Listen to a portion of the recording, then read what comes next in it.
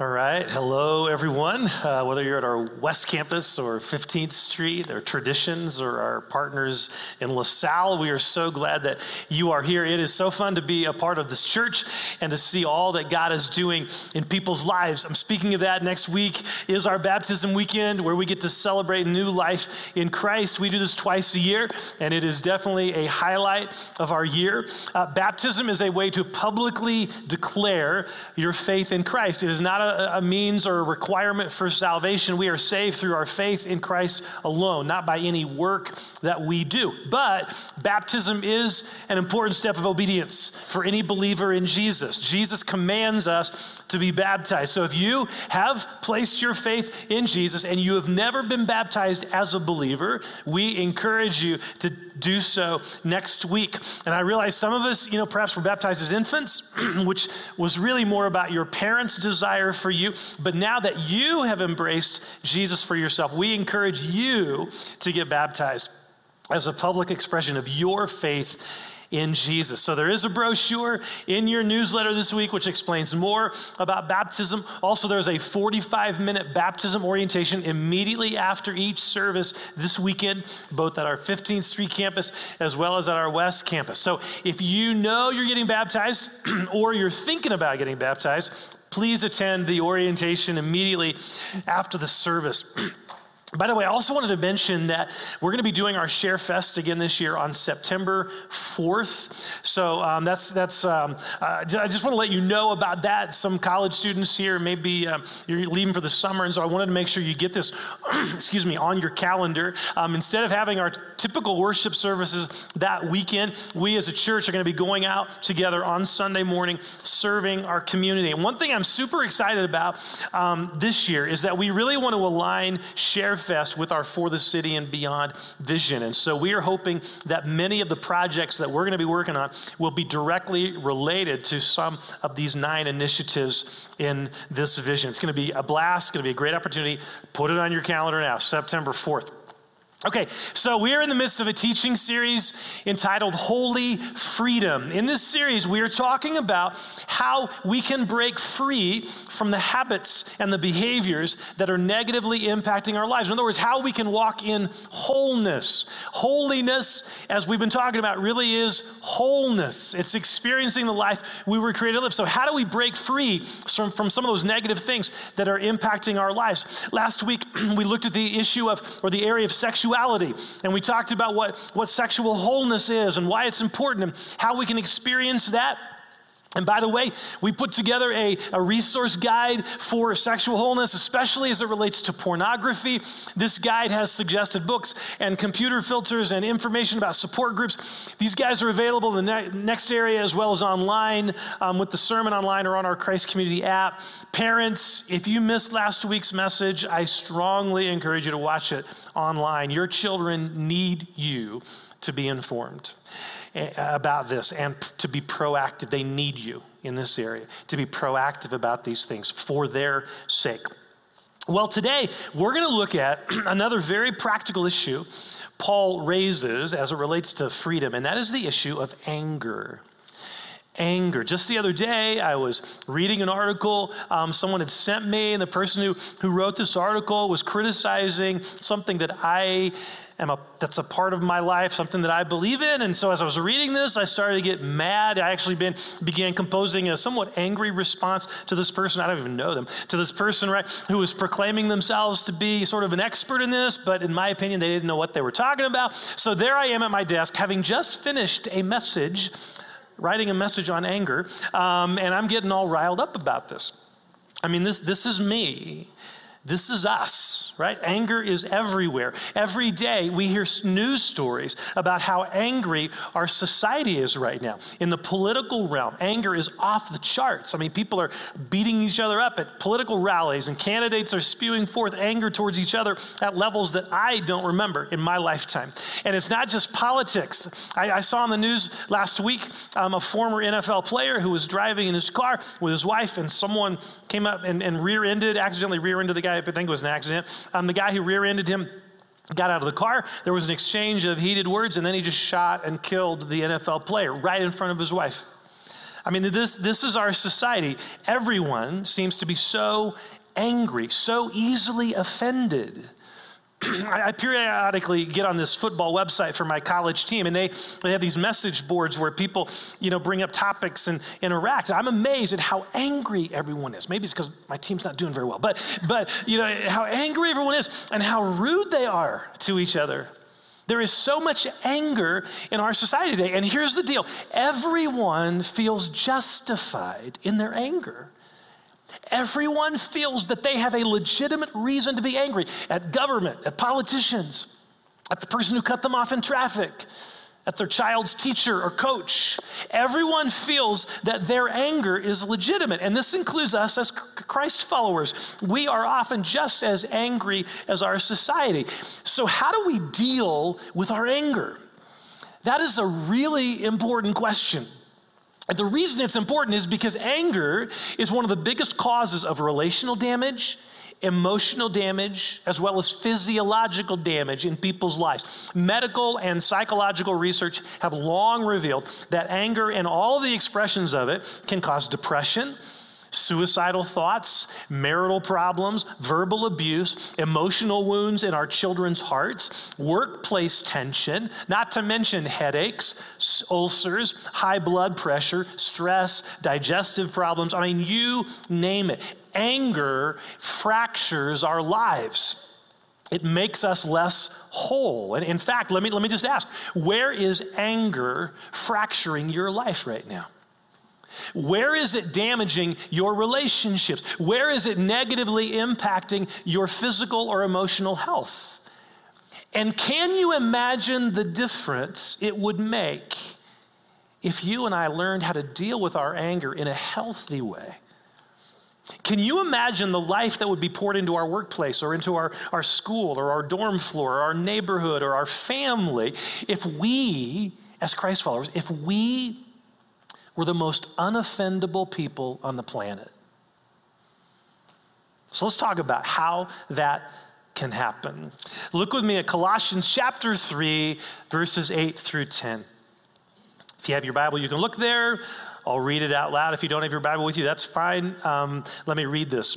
But now, Colossians 3, beginning verse 8. But now you must also rid yourselves of all such things as these: anger, rage, malice, slander, and filthy language from your lips. Do not lie to each other, since you have taken off your old self with its practices and have put on the new self, which is being renewed in knowledge in the image of its creator. This is God's word to us.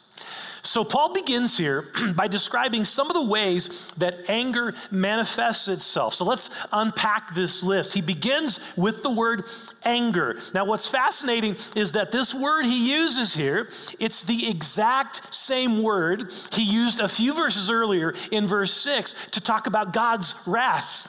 So here's verse 6. Because of these, we talked about this last week, because of these, the wrath of God is coming. Same word. Now, we talked last week about how God's wrath is motivated by his love.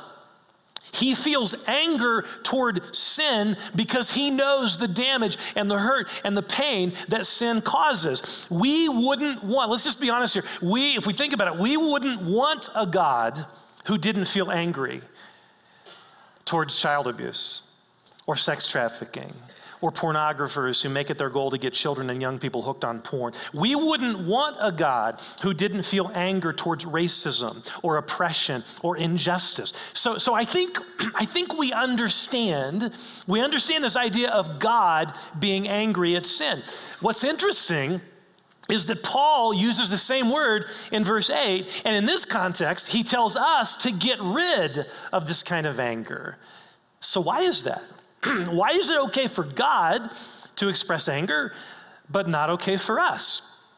The reason is because God handles anger a lot better than we do, okay? The reason is because God is holy. He is absolutely sinless. He is perfect. He is loving. He is pure. That kind of a being can handle anger in a holy way.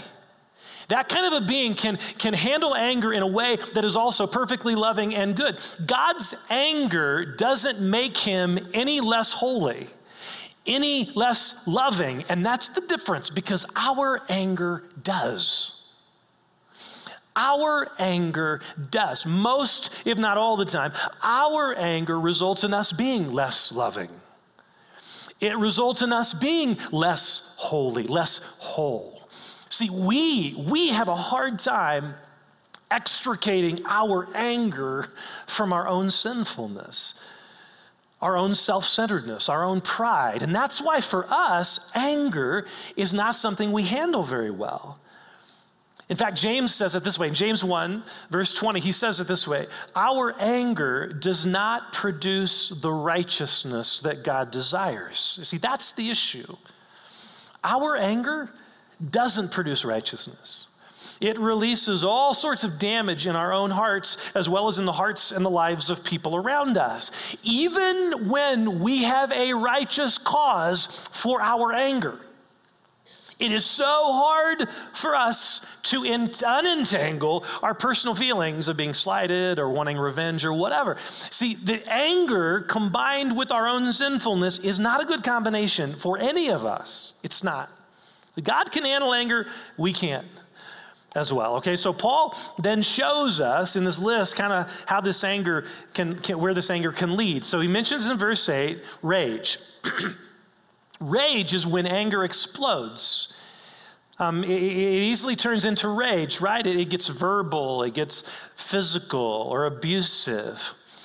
One study of domestic violence revealed that in 80% of the marriages where there was verbal abuse, it turned into physical abuse. 80%. When there was verbal abuse, it turned into physical abuse. Shouting matches often come to blows. Anger is like a powder keg, right? Just waiting for something to ignite it. And so rage is one of those expressions. It's the way anger gets expressed. But rage is not the only thing that anger can lead to. Paul also mentions in this list malice. Malice. See, malice is anger turned inward. In our hearts, we secretly hope something bad happens to this person. We would never say it, we would never express it out here, but we just secretly hope it happens. We have feelings of malice, we have feelings of harm towards them. And this then easily turns into bitterness and resentment, which are very damaging physically and emotionally. Now, sometimes this malice that we feel towards another person, sometimes this can manifest itself in a passive-aggressive sort of way. Sarcasm is a really, I wouldn't say effective, but it's sort of, if you're trying for a passive-aggressive approach, sarcasm is a really effective way, right? Because what happens is we make some sarcastic comment about someone, and then if they come and confront us about that comment, we say, oh, I was only joking. I was only joking. No. Sarcasm is rooted in contempt. It's rooted in malice. Another way that malice can manifest itself is when we turn it towards ourselves. So perhaps you're in a situation where you have a parent or a roommate or a spouse or a boss who continually points out your faults and continually denigrates you and criticizes you. What can happen over time is that we just shut down emotionally and we start to believe we have no value. Our anger gets amplified, but it gets turned inward. It gets amplified towards ourselves, which can lead to depression, thoughts of suicide. So he says anger, rage, malice. In addition to malice, then Paul also mentions slander. And this occurs when in our anger, we talk to other people negatively about this person, right? Or about this person we're angry at. We talk to others about it. So we spread, slander. It's a subtle way of furthering our agenda and harming the other person. That's really what we want to happen. But it's a really subtle way to do that. All of these things he's describing here, they're all ways that our anger becomes a destructive force in our lives and our relationships. It's not just rage. We think, I don't have a problem with anger because I don't rage. Well, maybe you have anger that turns inward, or maybe you have anger that you're using in terms of gossip and slander. It's still rooted in the same thing. Okay, so how can we deal with our anger? In order to answer that, we need to look at a critically important question. What is at the root of our anger? This is a really, really important question. If you really want to deal with anger in your life, or if I want to deal with my life, got to ask this question: what is at the root of my anger? Almost always, anger is fueled by needs or desires within us that are blocked by someone else. They're blocked or they're unmet. Sometimes these are legitimate needs, okay? Sometimes they're legitimate needs. A need to be respected, a need to be loved, a need to be valued. When we don't experience those things, it is easy to become angry. Children who grow up in angry homes often become angry themselves. Why? Because their hearts are being neglected. It's not just, oh yeah, just because dad was that way or mom was that way, I'm that way. Yeah, but it's because this anger, their hearts were neglected. And so they learned then that anger is the way to respond to that neglect. It's the natural way to respond to that. That's what they learn. So sometimes our anger is because of legitimate unmet needs. But there are other times when our anger is rooted in self-centeredness. We don't necessarily see it in the moment, but it's rooted in self-centeredness. We get angry because someone is blocking what we want. We expect everyone else to adjust to our desires. We want people to treat us the way we, deserve to be. We think we deserve to be treated. We want them to be quiet when we need them to be quiet, right? We want them to meet our expectations. And so when our kids are noisy, while we're trying to concentrate on something we're doing, we yell at them, right? We want everything to, kind of meet our desires in this moment. Or when someone pulls out in front of us, maybe they want to see us driving and they accidentally kind of pull out in front of us while driving and it slows us down. We have to actually hit the brakes, right? And how traumatic that is. And so what do? We honk at them, and then all the while yelling a few choice words, their direction. And maybe we try to pass them and kind of show them what we thought of what they did or whatever. But so often our anger is rooted in our own needs, desires, or agenda being blocked by someone else. Instead of getting those needs met in an appropriate way, we exalt ourselves above everyone else, including God. And we feel perfectly justified in doing so. Now again, here's the deal. In some cases, we actually are. We are justified. Perhaps this person really did cut us off in traffic, or someone really did mistreat us, and so our anger is justified. The problem is, as we've been saying all along here, the problem is we don't handle anger very well, even justified anger. We don't handle it very well. We appoint ourselves judge and jury. We live our life. What happens is we live our lives through this everyone else is a jerk, not me lens, right? That's kind of how we view the world, this lens of everyone else is wrong, everyone else is a jerk, but not me.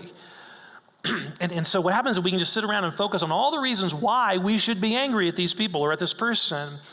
But all that does is make us more bitter and more cynical and critical. That's what it does. It just shrinks our heart. And it makes us less whole. Even if we're justified in it, it just makes us less whole. And the irony, of course, is, we never really think about this, but the irony is when we accidentally pull out in front of someone, we didn't see them coming, and we accidentally pull out in front of them, and then they have to brake for us. When we do that and they honk at us, what do we feel? Anger at them. Come on, give me a break. It's just a mistake. Right? Do you see the double standard? It's always their issue. It's always their fault. But when we make a mistake, we want them to give us a break, right? But we would never do that, right, if they did that to us. It's just a total double standard.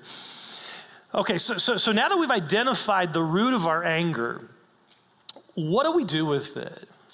How do we rid ourselves of this? Well, Paul tells us in this passage, he uses a very powerful analogy to help us in this regard. It's the analogy of clothing. He says in verse 9, since you have taken off your old self with its practices and have put on the new self. Now, when you think about clothing, you realize that you and we have the ability to take off one piece of clothing and to put on another. So imagine that our old self of anger, imagine that typical way we respond to anger and we have for years or whatever, imagine that that's just like an old jacket that you've worn for years. It's just an old jacket. We've worn it for years. It feels very comfortable to us. It's the way that that we've always responded when people offend us or don't do what we want. We've always responded this way with rage or slander or malice or whatever. We've protected ourselves with this jacket. It really feels comfortable. We've protected ourselves with this jacket. The problem is when we wear this jacket, it causes lots of damage in our own lives and in our relationships, okay? I think hopefully we can see that. It causes damage. And so what Paul is saying is that because of our relationship with Jesus, we don't have to wear that jacket anymore. We don't have to wear that because Jesus offers us a new jacket to put on. In that moment, again, this is a continual process. I'll explain it in a moment. But in that moment, we have a choice. We can take off the old jacket, the old way that we typically responded. We've done it for years or whatever, and we now can put on a new jacket. And verse 12 and following shows us what this new jacket looks like. Let me read this. Therefore, Paul says, as God's chosen people, holy and dearly loved, clothe yourselves with compassion, with kindness, with humility, with gentleness and patience. Bear with each other and forgive one another. If any of you has a grievance against someone, forgive as the Lord forgave you. And over all these virtues, put on love. That's the jacket that Jesus wants us to put on. Again, not just once. Again, he wants us to put that jacket on whenever we feel anger rising in our hearts. Put on compassion in that moment. Put on kindness. Put on humility. Put on the jacket of gentleness. Put on the jacket of patience, forgiveness, and love. That's what wholeness looks like. Now, this is not easy. It's not easy, and we all know that, especially when we've worn the old jacket for a long time. It is not easy to put on this new jacket. In fact, it is a radical response. It's going to feel totally radical. It's a radical response, especially in a society like ours, where everyone feels justified in holding on to and expressing their own anger. It's going to be radical. This is radical stuff. But it is a consistent theme in Scripture. It's not just this passage. It's everywhere. For instance, Jesus said, the Sermon on the Mount, remember he said, love your enemies. Basically, love your enemies. Big deal if you love those who love you. Anyone can do that. Jesus said, love your enemies. I'm calling you to love your enemies. See, holiness, again, this wholeness idea, holiness, it is radical stuff, especially in our relationships, in how we respond to anger. And that's what makes it so powerful. Because it's so radical, that's what makes it so powerful. I mean, a great example of this is Martin Luther King Jr. I mean, when you think of the injustices that African Americans were experiencing years ago in the South, he, as their leader, would have been perfectly justified in putting on the old jacket of anger. But Martin Luther King Jr. chose a different strategy. In his autobiography, he describes one occasion where he was falsely accused of something. And this is what he wrote. That Monday, I went home with a heavy heart.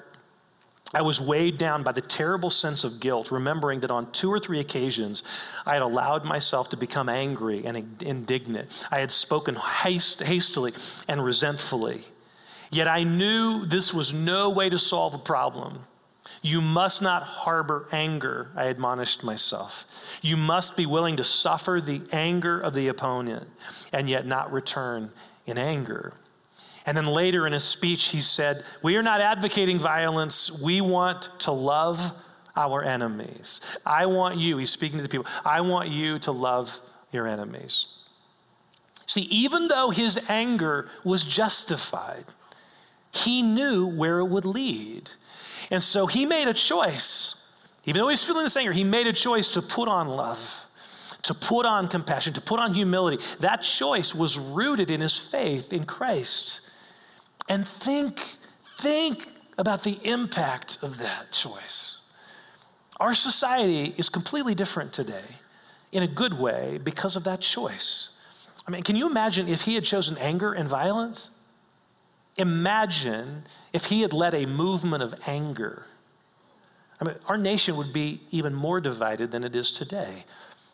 It was his choice to put on compassion and love and humility that fueled the civil rights movement. It's what fueled it. Again, this is powerful stuff. It wasn't that he didn't feel angry. It wasn't that he didn't feel anger.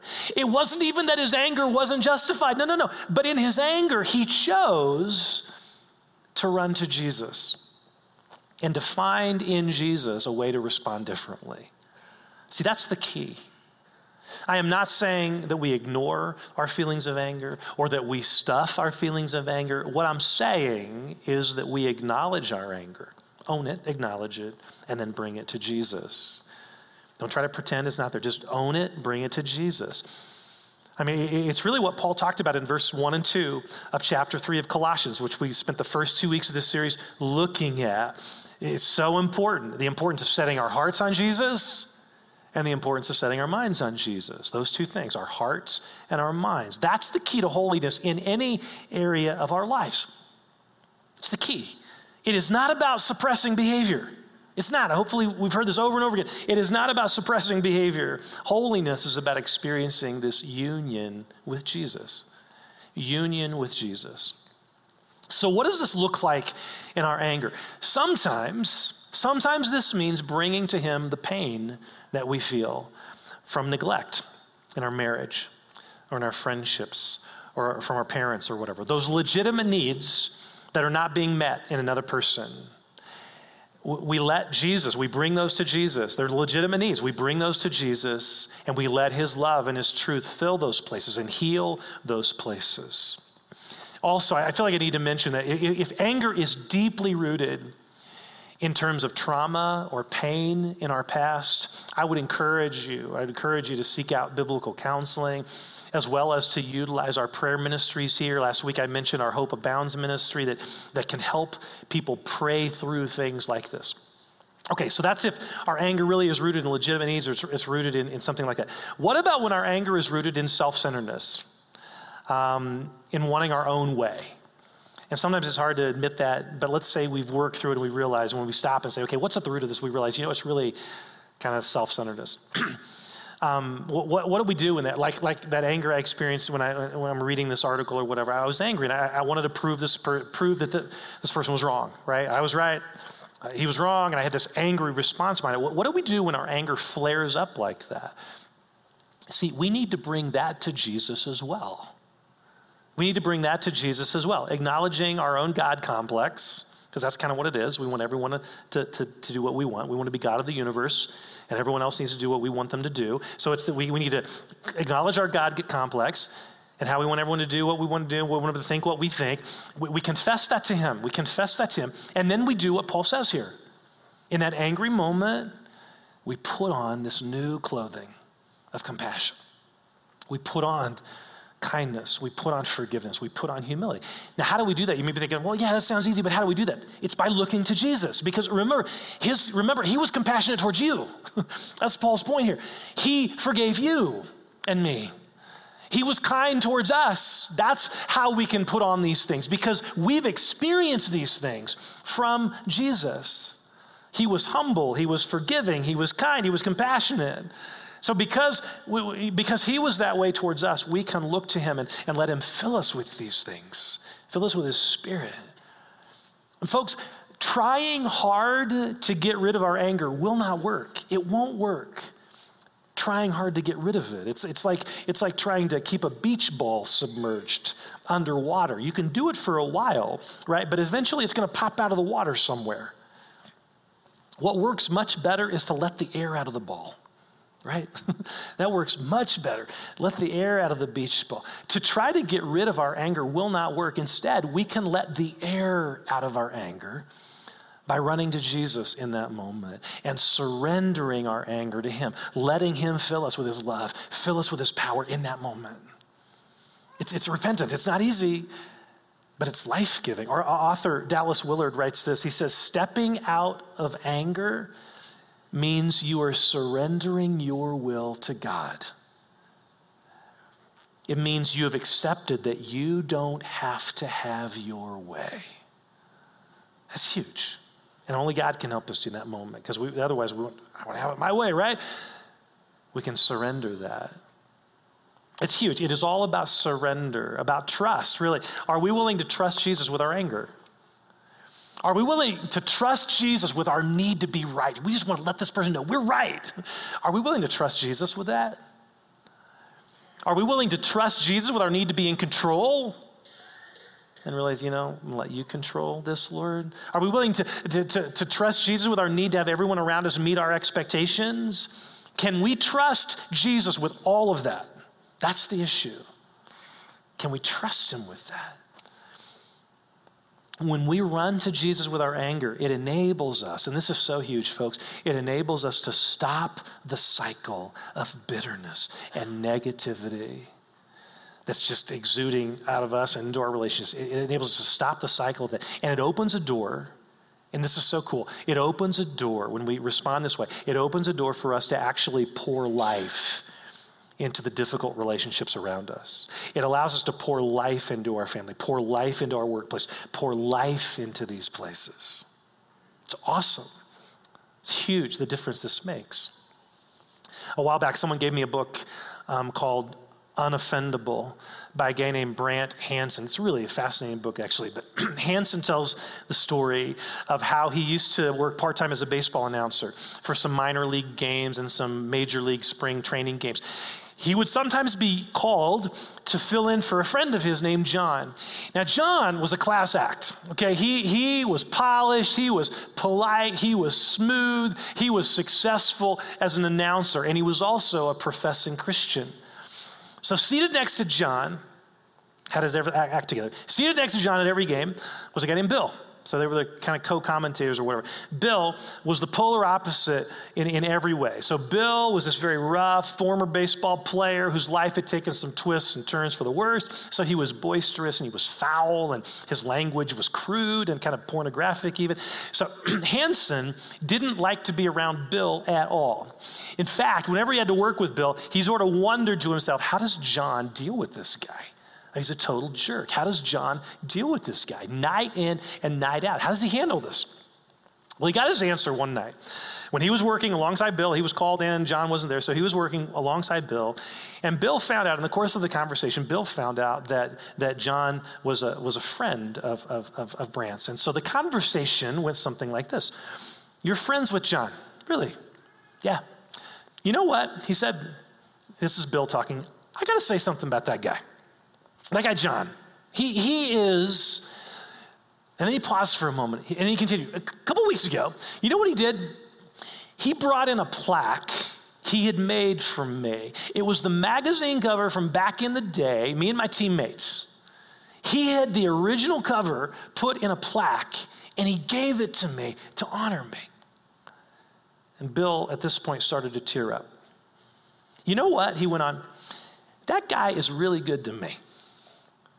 And he just treats everyone the same here. All of us the same. The interns, me, the stadium manager, everybody. He just treats us all like he loves us.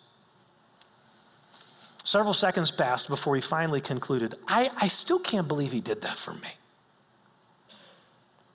So Hansen went home. He immediately emailed John to let him know that he had been given one of the greatest compliments, that he treats all of us the same. And then Hansen writes this. John simply refused to be offended. He was free to love Bill just the way he was. My instinct, he writes, and I'm sure the instinct of many in Bill's life, was to tell Bill to shut up, or at least to watch his mouth, or get his act together, or maybe ignore him. But John went out and made him a plaque. How about you and me? I mean, where is anger fracturing our lives? Where is it damaging our relationships?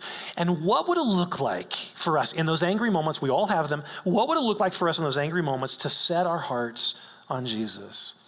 Choosing to put on his compassion, to put on his kindness, to put on his humility. I mean, can you imagine the wholeness and the joy and the freedom that we would experience? Can you imagine the life that would be poured into our spouse, into our children, into our friendships, our school, our workplace? It would be amazing. It would be amazing. Let's pray.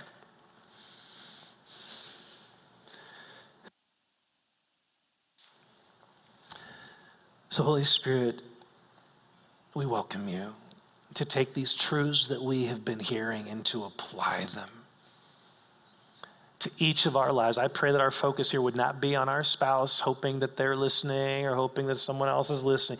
Our focus would be on ourselves. And here's the question I want us to ask just before you, Lord. It's, where is anger fracturing our lives? So let me just ask you all here, just in the quiet of your heart, just think about this. Where is anger fracturing your life? In terms of your relationships, your emotional well-being, your physical health, where is that happening?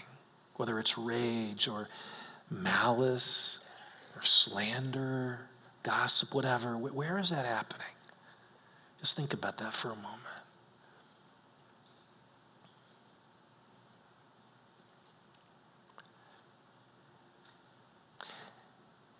And here's what I want you to do. I just want you to ask in the quiet of your heart, just ask the Holy Spirit, okay, Holy Spirit, what is at the root of that? It's a really important question. So Holy Spirit, would you show us whatever you've revealed in terms of these areas of anger in our lives? Holy Spirit, what's at the root of that?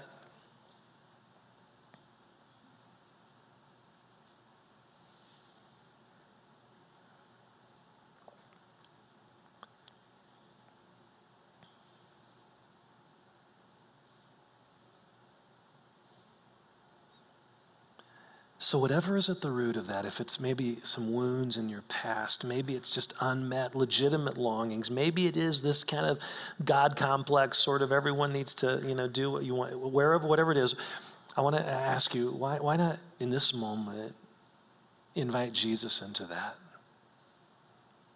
Just invite Jesus into that. Bring that to him. Welcome him into your pain. Welcome him into these places of unmet longings. Welcome him into your self-centeredness. Just own it. Yeah, this is what I'm experiencing, Lord. This is what it's at the root of this.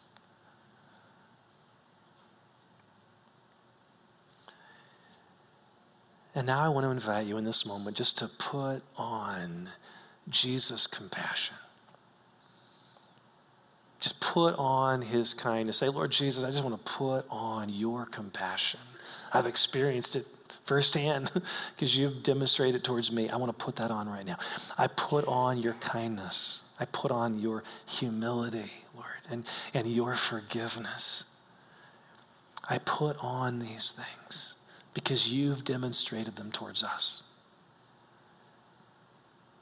And so I want to just pray, Lord, I want to pray in all of our relationships, in all of the areas of our lives, we would learn to take off the old self of anger and to put on this new self, to put you on, to run to you, and to respond in these situations in supernatural ways. It would be supernatural to not wear that old jacket, but to respond in a totally different way. And we know in our own power, we can't do it, but we can in your power. So I pray for that. I pray for healing. I pray, Holy Spirit, you would fill us.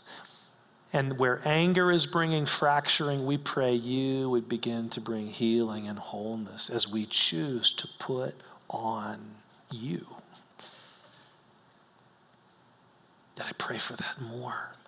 Healing, more life to be poured out. We love you. Thank you for inviting us to live whole lives that are no longer fractured by anger, to live whole lives and to pour life into others as a result. Thank you for that. We pray that you do that through us, Lord.